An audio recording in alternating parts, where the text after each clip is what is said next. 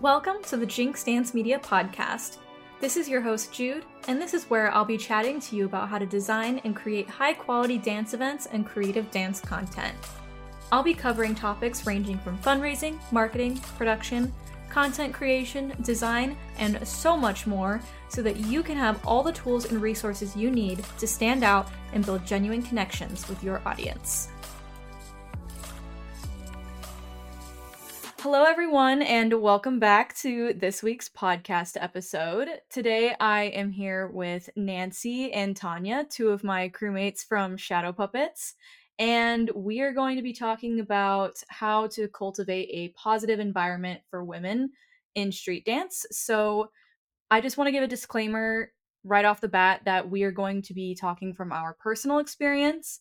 We're not particularly experts by any means, but it's more so just like our personal experience as women in the street dance scene, and we're going to be talking about all of that. And I also do want to give a disclaimer as well that there may be some potentially triggering content. If we do discuss that, we'll try and give a heads up. So if you want to continue listening to this episode, and then you can just skip ahead on any parts that you may be particularly sensitive to. But yeah, I just wanted to go ahead and let everyone know that before they start listening to this episode. And if you just feel very sensitive about this subject in general, you may not want to listen, but I will leave that up to your discretion. So I hope you guys do listen, and I hope that this is valuable for everyone. But yeah, anyways, before we get into it, I do want to go ahead and give Nancy and Tanya the chance to introduce themselves. So Nancy, since this is your first time, I'll let you go ahead and kick it off. Okay, cool. So, hi, I'm Nancy. I also go by Miki. Most people know me by Miki in the freestyle community. But my actual name is Nancy. Um, I joined the freestyle scene. I want to say it was like 2018, 17. So it's been like 5, 6 years approximately. It's hard to tell because of COVID, kind of threw my whole timeline off. But yeah, when I joined the scene, I didn't really know too many dancers outside of like a handful of people. But I quickly started to make friends and meet people. And I feel like I constantly found myself with a group of friends when I was at battles or events or anything in the Chicago scene mostly. I'm in Florida now, so I'm still relatively new to the dance freestyle scene over here. So my experiences that I talk about are going to be mostly from like my experiences in Chicago. Awesome. Thank you, Nancy. Tanya, do you want to go ahead and introduce yourself as well? I know you've been on this podcast before, but just a refresher for anyone who's tuning in for the first time. Hi everyone. Yes, I'll make it super short. Tanya moved to Chicago in 2014 and joined the scene here 2018. So I had about 4 years break. However, I've been dancing since 2008. So like today, I think it's going to be like very rare opportunity for me to talk about two different countries, two different like life stages, and experience how different it was, and also some similarities. But yeah, let's dive in. Awesome. Okay, great. Thank you guys. So I really just want this to be like an open conversational forum. Usually we have a little bit more structure to these podcast episodes, but today I really just want to kick it off by talking about any particular personal experiences that come to mind that you guys really wanted to talk about, and we can go from there. So are there any particular positive experiences that you guys have had as women in the dance scene? Sure, yeah. So positive, I wouldn't say particular, but like I mentioned, introducing myself, when I joined the freestyle scene, I started to meet people and make friends. And I guess the positive thing there is that I was always in a group of people. So I always felt relatively like safe and encouraged because I had that, even if it was like 2, 3 people, I had those 2, 3 people that I was familiar with. And it's nice to have people that you're familiar with when you're joining any new space in general. It's not necessarily just dance, but it's not as scary. You kind of, have people that you can talk to and be like, hey, like, is this normal? Or how do things work here? Just like if you're a new person entering that kind of space, it's really helpful to just have at least like 1 or 2 people that know a little bit about it or have have more experience in that kind of scenario and environment. So for me, it was just meeting people. Um, People were relatively very friendly, so it was nice to just meet people and be able to make those kinds of acquaintances and friendships like right away when I entered it. I guess I can add. Mhm. So it's interesting because I don't want to like focus on positive, negative, just kind of like introduction in terms of like joining the community. So originally, when I started dancing, I was 14 years old. I was very introverted teenager. So imagine like the most introverted person you know. Well, that was me. And I remember I was extremely scared to join the new community. But what's interesting because back home, if you go to any dance class, 90% will be women, girls and women. There were a lot of teenagers back in the day too. So it definitely, like right now that I'm thinking, it definitely like helped seeing, okay, I'm not like alone. I'm not only one person who's trying to take like hip hop house classes, right? When, for example, in contrast, in Chicago, most of the classes will be male dominant, and sometimes I think like right now, I don't care, but there is a difference between like being 29 years old and 14 years old. And sometimes I think like if, for example, I was introduced to dance here, how would it play it out in contrast to my original experience, if it makes sense? Yeah, so a couple of things that makes me think of. So first of all, I just want to say like my experience joining the scene, I feel I was very fortunate because I was introduced to shadow puppets pretty early on, and most of the people that I met were just very welcoming, very friendly, and uh I didn't really have much interaction with like super problematic people when I was getting started. Like I was fortunate enough to like meet the right people, I think, as well. So I'm very grateful for that. But I will say something that Tanya, what you're kind of making me think of that I want to ask you guys is when you guys were joining, like Tanya, you said you were surrounded by a lot of like females, or like women when you first started. And so I guess I'm curious, like for Nancy or Tanya, were there any particular people that were like mentors to you that were like women in the scene, or did you guys primarily just have like mentors that were men?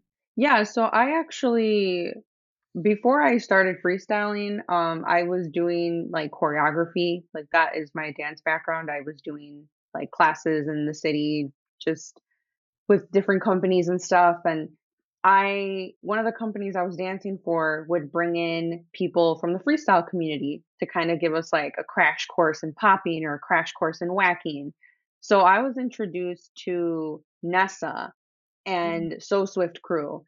And they were like some of the first women that I remember meeting and like knowing in the freestyle community. And they were always very encouraging and, positive and welcoming. And then when I finally kind of like dove into the freestyle scene and decided I wanted to focus on popping, I met Katana or Cindy. And she was someone that I kind of clicked with immediately. And I think that's a good thing that you bring up. It was very like, I guess, helpful and comforting that I had like the one friend, but not only was it a friend, like she was a woman too. So Mhm. I felt very safe entering places with her, because I had like my friend there and she was a woman, and any kind of uh experience that I had, I could always relate it back to her and be like, hey, like, what do you think about this? Or, if I'm not familiar with something, I kinda had that person, and she definitely took me, like, under her wing and helped me get acclimated in the scene and kind of, like, meet people and just it was just nice having that one person there. But even before her, it was, like, Nessa and So Swift crew, um, they were always great too and, like, very welcoming. Yeah, I think for me, I had like kind of a similar experience, but it was still different because when I first started going to Shadow Puppet sessions, I was actually going with a friend from my college because I was majoring in dance at the time. And having her there, we were both new to the scene, so we didn't really have a lot of experience, but it was just like comforting to like have like a female friend in the space. And like I would just argue like a friend in the space, like someone that I knew I could trust. because I was just like entering this scene with a bunch of strangers. And like I remember like at the time Alex was the first one to approach me. He just came up and was like talking to me and stuff like that. And so like I like was very very shy and introverted, similar to Tanya in the beginning. And it's like it can be like a pretty, I guess, like uncomfortable environment, because not only are you being like vulnerable in terms of like being in a room with strangers that you don't know, but you're also like being vulnerable learning how to like freestyle and like dance, which it can be very uncomfortable too. So I definitely think like having like those support systems is very helpful when you're first getting started, at least. But yeah, Tanya, I don't know if you have anything that you want to add. In terms of like mentors, teachers, now that I'm thinking about it, no, because when I started, even though there were like a lot of people taking classes who were women, right? But most of the teachers, I would say probably 90, in contrast, 90% of the teachers were men, right? Like Mm. back home. And then right here, so like when I went back, I didn't really take classes much, only like T-Bucks classes, and that's it. I connected with few people like Tatiana, and then of course our shadow puppets. But Mhm. yeah, like in terms of like woman mentor, it's just like no one was there. Every single like teacher around me was always a man for some reason. Yeah, I definitely agree. Like, to be honest, like even when I first going started going to Chapeau Bits, Tanya, you were pretty much the only woman who was there. And for a while, like you and I like didn't even like introduce ourselves because I was like so like I was hiding in the corner all the time. So like it was one of those things where it's like you and I didn't talk for quite some time until after like I had been talking to Alex more and he eventually like introduced us. But like yeah, like even in college, a lot of the people that like were quote unquote like my mentors like in freestyle ended up being guys. So like it yeah, I would say I would agree that like I didn't really have a lot of in terms of like mentors like women that I could like look up to and like help guide me like when it came to like learning freestyle and like being just in street dance and stuff. That was definitely more of a challenge to find that because it's not there's not a lot of women in the street dance scene, unfortunately. Yeah, now that we've kind of talked a little bit about like I guess like our introduction journey to street dance and some of that, I do want to kind of pivot and maybe talk about whether it's like as you were joining the scene or later on in your journey, like if you had any negative experiences, like particularly to your extent of like being a woman in the scene, like and how that like has informed your experience. Tanya, do you want to go first this time? Yeah, sure, I can go first. So let's say I was fortunate enough to have somewhat good experience throughout my entire journey because 14 to 29, like I'm still dancing, but the number of women and girls who joined and quit the dance scene like in a few years, the number is alarming, and we'll talk about issues in a little bit, of course. But I remember when I was a teenager, so first block, I was fortunate enough, but once again, it's because there were a lot of women around me, and that helped. So it wasn't as disproportional as it is in Chicago, right? So experience back home, uh, it was pretty smooth. Let's put it that way. In Chicago, it's interesting. That's something that probably like separates me a little bit from everyone. I got married before I rejoined the scene, right? And you ladies, you know that I wore that, like I wore the ring. I don't have it on right now because I'm at home, but I wore it as a shield, right?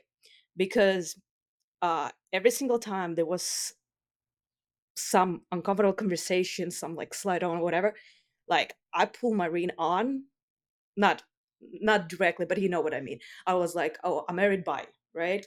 But amount of like inappropriate DMs I received while in Chicago is, yes, it's alarming. It wasn't even alarming for me, right? And I have this shield. I know not everyone has it, and not everyone feels, sometimes just, say just leave me alone. Not everyone feels comfortable. So that's kind of like my experience. I don't want to like go into details because I'm pretty sure we'll discuss issues in a little bit. Yeah, I mean, I and whether we go into this now or later, I am curious to, I guess, and you don't have to go super in depth, but like to what the content of what we would consider an inappropriate DM, because believe it or not, a lot of people don't know what that like what I guess like the boundaries are there. So maybe that's something that we can also explore is like what is appropriate versus like what's not appropriate. Cause obviously I think like in today's culture too, like sliding into people's DMs is very common. It's like how people meet people, especially since we're in such like a virtual world now. And it can be harder for people to meet people in person these days. But I definitely think there is like a line that people very frequently cross and don't realize. So, because I've also personally have had experiences where it's very uncomfortable, and I think, and again, we'll get into this in a bit, but like the power dynamics, like depending on who it is, can also play a huge role in like how it feels when you receive like a message like that as well. But before we go on, I kind of want to hear from Nancy as well, see if you have anything you want to add. I would say I'm kind of like in the same boat as Tanya a little bit. Like, I feel pretty fortunate that because I met women almost immediately entering the scene, I always felt like I always had that friend. And I feel like when you are in a group or like have friends with you, it's less likely that someone approaches you directly and is like, "Hey," because your friends are there and, maybe this person's shy, whatever the case is.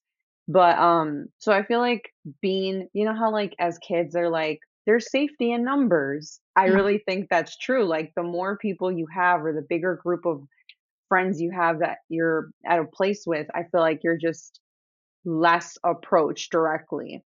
mhm, Um, and I'll also being the fact that I've been in a relationship majority of my adult life, like, so I feel like I kind of use that as a shield too. Like I always had that as like oh, I have a boyfriend or oh, I have a partner. Like, oh yeah, no, and I feel like that has always helped in a little bit, like because it kind of is that tells that person like right off bat, "Oh, okay, they're off limits," or whatever. So I've just been fortunate to kind of have like that group of friends as well as my relationship and kind of using I don't want to say using that, but like in a sense having that as like a form of protection. Or, mhm, for me, I feel like it was a form of protection against any like really inappropriate or anything negative really coming about or happening. mhm. Gotcha. Yeah, and just to address like the DMs question, I think the biggest problem I noticed is people don't understand no. No means no, right? So just to give like one scenario that happened here in Chicago, and that happened maybe like about 2000 like 18, 19. So there is probably every single scene has this person where like, oh, I like your dance style. Do you want a session one on one? Right? I was like, well, one on one, no, but and of course, like, oh, I'm really interested in popping. I'm like, okay, we have our shadow puppet sessions. So yeah, it was probably 2018 because we didn't have popping sessions back then.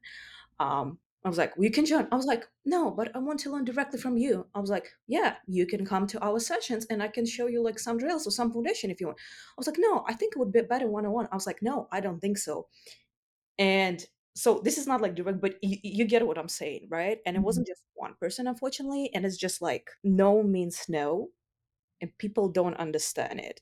So yes, that's like that Yeah. address your question, DM, because we're like I pivoting. do I do wanna expand on that because I've had a very similar experience, especially when it comes to like, I just wanna warn people against, like, the whole idea of sessioning one-on-one, especially when it is someone of the gender that you're interested in and, you don't know them that well, like and especially if they're newer to the scene, because that borders on grooming, right? That can be like a huge issue.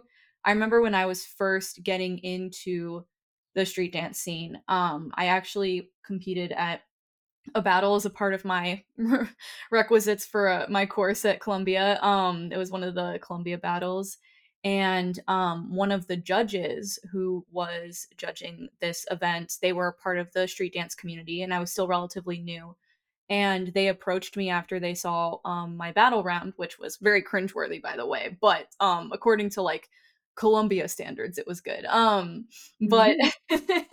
I cringed watching it back today. But this person approached me and was like, "Oh, like I really love your style. Like I'd love to session one on one." And I told them because I was going to Shadow Puppet sessions at the time, and I was like, "Oh, why don't you come through and like we can session there first?" Just like because I'm there every week, and they were like, "Oh, I don't know, like I don't really want to, you know." Like I think like that's like a problem when it's like, especially when it's someone who's new to the scene and you've been in the scene for a while and you're trying to kind of pressure them into like a one-on-one session when there's very clearly like a public forum to session with someone that you don't know that well. And it's like why would you not feel comfortable sessioning in public with other people around but you insist on sessioning one-on-one? Like that's very like problematic to me. And I found out later too that this was a pattern for this person. And one of my friends sessioned one-on-one with this person and was made very uncomfortable.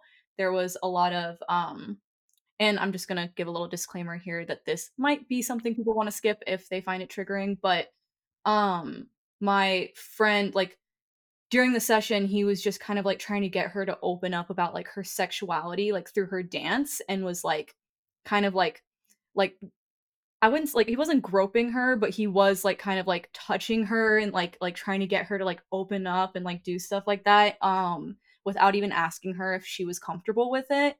And to me like that's like super problematic. And that's definitely like grooming behavior and like is like not okay. And so that's definitely something like for women who are new to the scene, I really would just like advise against sessioning one on one with people who insist on doing that. Like I just think that it's not appropriate.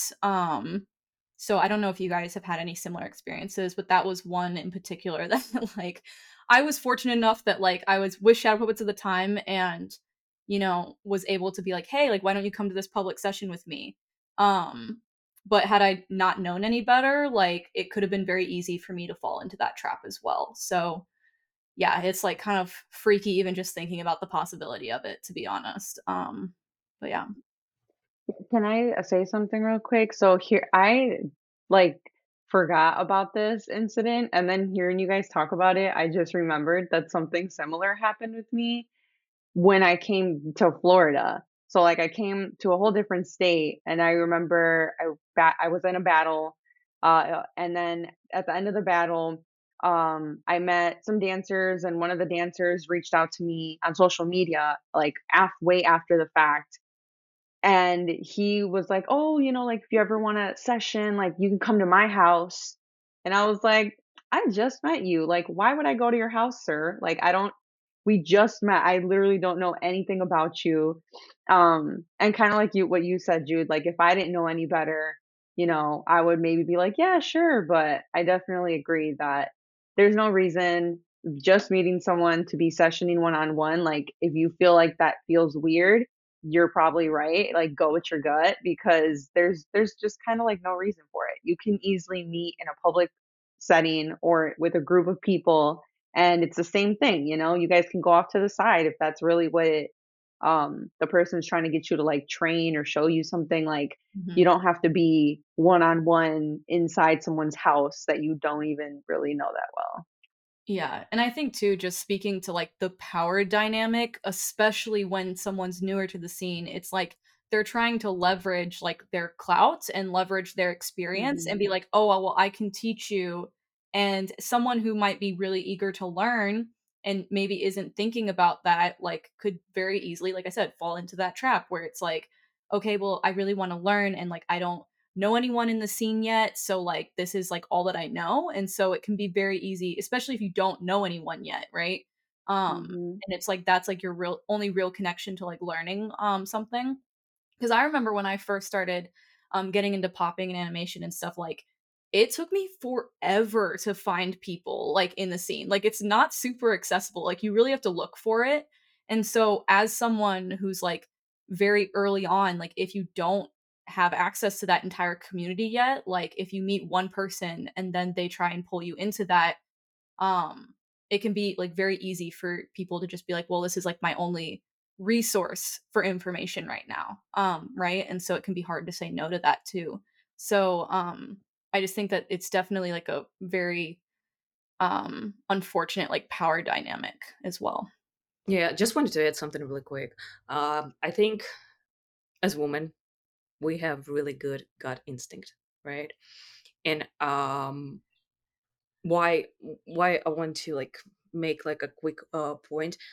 I personally like I've done one-on-one sessions where it wasn't about like it was more about the exchanging, right? And it was like with people who I like they were not my friends, but I knew them and I was genuinely like, okay, I really think this exchange will help both of us, right? And there were no red flags, right? So like I don't want to just remove this entire one-on-one. It's a bad thing, right? But definitely like watch out for red flags, and like if your gut is telling you like something is off, like listen to it. Yeah, just want to Mhm. address it because I don't want people to be like, oh, that's it, no more one-on-one session, never again. But No, yeah. no, no, no. No, and I agree with you because, like, I will say too, like, there you need to vet someone first before you session with them one on one, in my opinion. Like, for example, right? Alex was like a huge mentor for me. My friend and I would go over to his place, the two of us, and session with him. And we did that for like months before I felt comfortable sessioning with him one on one. And I had also met Tanya at that point and like other people in Shadow Puppets and like had a good feeling for like his personality and stuff by that point to like be like, okay, like this guy like seems legit. Like it's not like some creep, right? So I think if someone wants to like session with you and they feel comfortable doing it like in a public forum or with other people first, and you're able to at least vet them to an extent and like build some sort of rapport, and then you want a session one on one, sure, like there's nothing wrong with that whatsoever. Right? So yeah, I definitely agree with that too. So we've kind of talked a little bit about I guess one major red flag to look out for, which is, inviting people for like one-on-one sessions when you don't know them or when they're new to the scene. That's just like one sign of grooming. I guess I'm curious, have you guys had any other experiences, whether it's your own experience or things that you've like heard or seen happen to other people that could be like red flags for people to look out for? I think it's kinda like Tanya said earlier, like, when a person tells you or shows you signs of, like, discomfort or, like, that they clearly, like, say no or they're not interested, to, like, take that hint.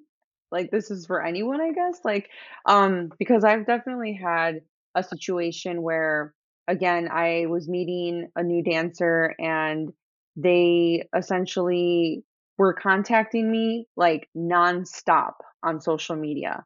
Like, to the like, I wasn't even responding because I was busy, and they just were nonstop contacting me, and it was, like, at nighttime.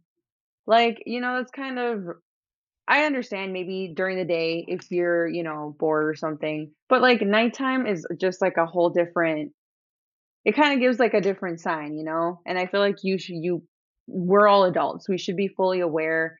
We don't contact our bosses at nighttime, right? Because that's inappropriate, like, we know what's inappropriate and what's appropriate, so I think just, like, constantly trying to talk to someone who's either shown you very directly that they're not interested, or even if they haven't had the opportunity to respond or they don't feel comfortable being very direct with you, like, taking hints like, "Hey, if you're whether you're the person that's kinda doing it or if it's happened to you, like, being in that situation where you're just kind of constantly being pursued or tried to, like, being talked to, and you're just already at the point where you're like, "No, like, no, Mhm. I'm good. No, thank you. Not interested."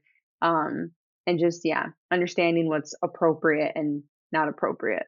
Yeah, I think too, like I kind of want to dive a little bit deeper into this because this is something I've had conversations with to my male friends, and like their like I guess perspective on it because to be like quite frank, and this is like entirety of society's like fault for this, right? I think oftentimes women are, we are basically like socially what's the word for it? Conditioned, like socially conditioned to like not feel comfortable always saying no or necessarily being direct. I think too sometimes, at least in my experience, there are instances where like my gut's telling me like, "Oh, I think this person's like interested or trying to flirt," but like I don't want to be presumptuous and then say something and then it's awkward or embarrassing, right? And so like I think oftentimes because of that and also because like it can just be uncomfortable for us to say outright like, "Hey, like I'm not interested," that can, contribute to confusion on like the male end where it's like they don't get a direct no and so they're kind of like they don't know where the boundaries are. And like some guys unfortunately like not saying that they shouldn't know this and I'm not excusing like behavior that's like, excessively persistent when they're given clear hints that the other person's not interested, but that being said, like, some guys genuinely don't have that social awareness.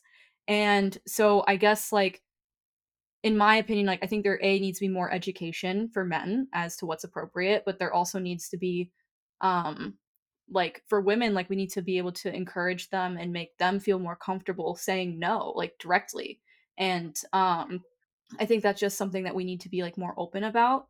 But yeah, I guess, like, I don't know if you guys have any other thoughts on that that you wanna add to, but that is definitely something that, like, I think about a lot because I've been in situations where I think, like, in my opinion, are clearly inappropriate, but the guy may not be aware that it is, but then they should be aware. But then there are also instances where I think is inappropriate, but then I'm like, well, maybe in that case, like, it's actually my responsibility to be more direct about, like, not feeling comfortable with it too. So, yeah, I don't know if you guys have anything to add, but Yeah, actually, I would like to. I recall one situation, and it happened. I don't know. I think like a year, 2 years ago.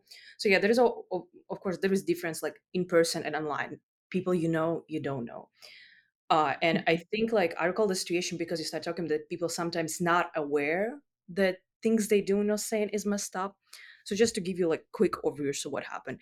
So you know how sometimes like you post videos, someone like, oh, dope robot, whatever, right? And it's just like, okay, cool, cool. Like, where you from? Yeah, that's cool. Everything is fine. So this person, like, occasionally would comment on the videos, and then it was like, oh, I'm actually into writing, like short form writing. I'm like looking for kind of like better readers or whatever. Like, do you mind if I send you some stuff? And I'm like, okay, whatever. It's probably not even going to read it to be honest, but it's like if it makes you feel better, sure. So he sent one thing, and I'm like, okay. I scroll through it. But the second time he sent it, so first of all, he used my name without asking me if it's okay for him to use my name. And the second character has his name. And that entire like mini novel or whatever had sexual content in it. Of course, I'm like uncomfortable as hell reading this, and I ask him like, first of all, you should ask me if it's okay for you to use my name. This entire text is not comfortable for me. So he apologized and everything. And then later, he just started like almost like stalking on social media. You know, when you go and then like you have like videos and posts from like 5 years ago, and everything is getting like and commented. So at this point, I'm like, you know what, dude, this is weird. I'm sorry. Like, not sorry, not sorry. I blocked him. I mhm. blocked him, and like 5 minutes later, on our Shadow Puppets account, he's like, "Oh, I cannot see your profile anymore." And I'm like, dude, this is weird as hell. And even though like I don't know you in person, I know you totally like different state. This made me feel uncomfortable, even though there is like a few states between us, right? But the thing is, like, I'm not even sure if he realized that stuff was messed up, right? I'm like almost 100% positive that he was not aware. But also, it's like, it's not my job to tell him that this is messed up, right? Because if it was person I knew and it was direct information, sure. But I think there is so much bullshit that we have to deal on a daily basis. I don't know. Maybe something that you ladies can add. Like, is it our job to tell every single guy who's doing some like messed up stuff that it's messed up and explain him why? Because at that moment I just felt comfortable. I'm like, I'm not talking to this person, it's not worth it, and I don't even know you in person. So that's why like the blocking is usually the way to go. But yeah, I don't know if you have any anything to add to this. So, okay, to answer what you just said, Tanya, I'm kind of on the same boat as you. Like, I don't think I'm responsible. I don't think I'm the one who needs to tell if I'm constant or not constantly. Okay, let me say if I have several instances where I'm made to feel uncomfortable or someone keeps pushing and is like, "Hey, hey, hey, this is happening," it's happened several times in several situations. I always know when it's wrong. When I tell people about it, for the most part, most people are like, "What? That's whack." How is it that this person is an adult? If they have access to the internet just how I have access to the internet, like if we have access to the same things, why do I know more than you do? Like, I just don't think it's my responsibility to try and like help people understand that what they're doing is wrong. One, two, even when women do say no, there's consequences that come with that, dangerous consequences that come with that. And we've seen so many times over and over again that you can be direct, you can set your boundary, and sometimes people still don't care. And on top of that, it makes them angry. They get triggered and then they feel like, oh, this person's humiliated me. Like, I need to do something about this now. So it's like, it's I don't have the answer, but I just know that, us being responsible or I'm gonna say like women in this particular instance, because I'm a woman and like what I'm talking about is instances with men. I've never had another woman like constantly try and approach me or constantly like, doing appropriate things that make me uncomfortable. I've had men do these things. So when it comes to that, I don't think it's my responsibility as a woman to constantly have to correct men. Like, because like Tanya said, we have a lot of shit that we have to deal with on a day-to-day basis, and like these are things that are constantly happening. It's like I can't always be the one to be like, "Hey," and even if I were to be that one, it's not always the safe option for me to be super direct. Yeah, I absolutely agree. And I'm actually going to take this out of the context of dance for a moment, just for the example that I'm going to use, because this is something that we just deal with as women in life, right? It's not always dance specific. This is like a life issue. And for me, like, for example, an instance where I've not felt comfortable saying no is being approached on the street. I'll be walking, I have my headphones in, like I'm just doing my own thing and I've had like I'll be waiting for the bus or something and I'll have some guy come up to me and talk about how good I look and ask for my phone number and stuff like that. And like he's with his buddy, right? And in that moment I'm like I want to say no, like I'm not interested. I don't want to give you my phone number. Please leave me alone. Like I want to say that, and I'm uncomfortable saying no. Like, because I'm like, this guy's with his friend. Like, I don't like if he feels comfortable just like randomly approaching someone on the street and like making comments about like how I look and asking for my number without even having like a normal human conversation with me first, like instantly like I'm just like uncomfortable, right? Like I don't know. It's one of those things too where yeah, like I think in general like again, we have been conditioned to not feel comfortable saying no. And for good reason, because sometimes, like you said, Nancy, it can have like dangerous repercussions for us. And so, even in instances where I do think, yes, like maybe we can try and, educate more by setting those boundaries more clearly, even in like more innocent situations, right? Where it's just like someone's just like asking you out or something like that. And it's very like not pushy or harmful or crossing a boundary, but like we still feel uncomfortable, right? Like those are more so the instances where I'm talking about like feeling comfortable saying no, but like because of those more, riskier instances that we've had, it does inform like our ability to be able to say no in those more innocent situations as well. And so like I agree, like that is a great question. Like who, if not us, like who should be accountable, right? And like I think like for me, I believe in joint accountability in like most things in life. Like there's only so much like us as women can do, and I don't want to say that like it's not my responsibility altogether. I will do like what I feel I am comfortable with and am capable of.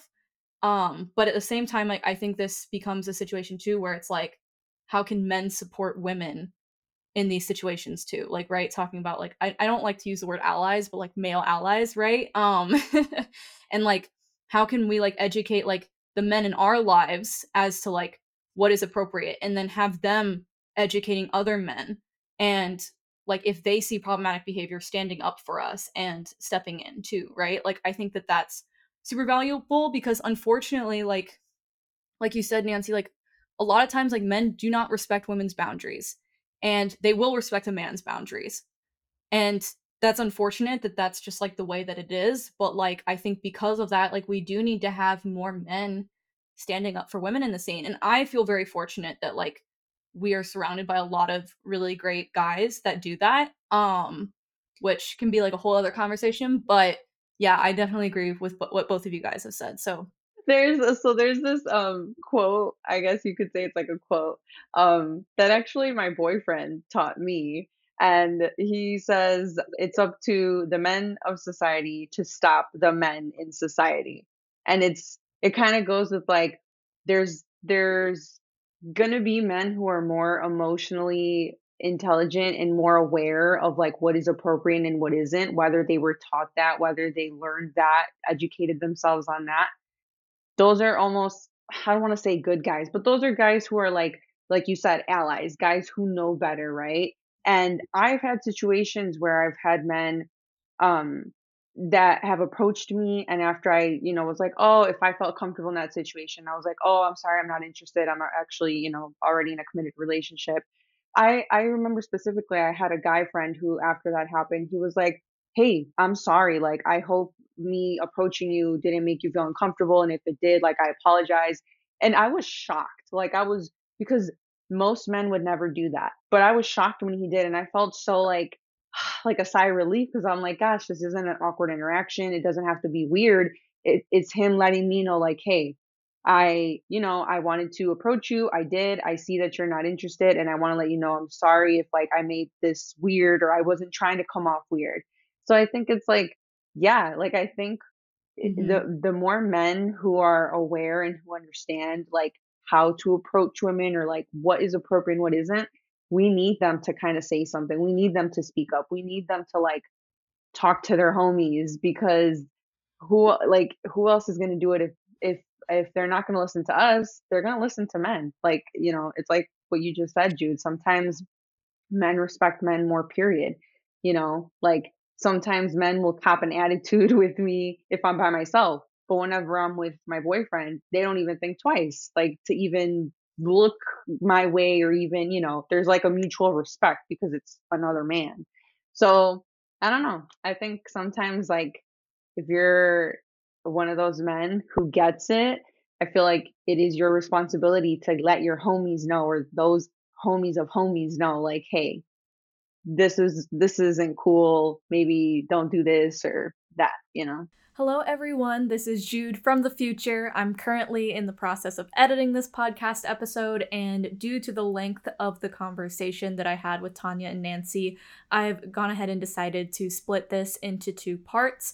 I really hope that you guys have enjoyed listening to the first part so far, and this will conclude the first part of this episode, but please stay tuned for part 2, which will be coming very, very soon. I really think that this conversation is something important that needs to continue. And I hope that people find this valuable. I hope that this can continue to start other discussions around this topic and we can just have more transparency into a lot of the issues that we're facing as a community. So thank you guys so much again.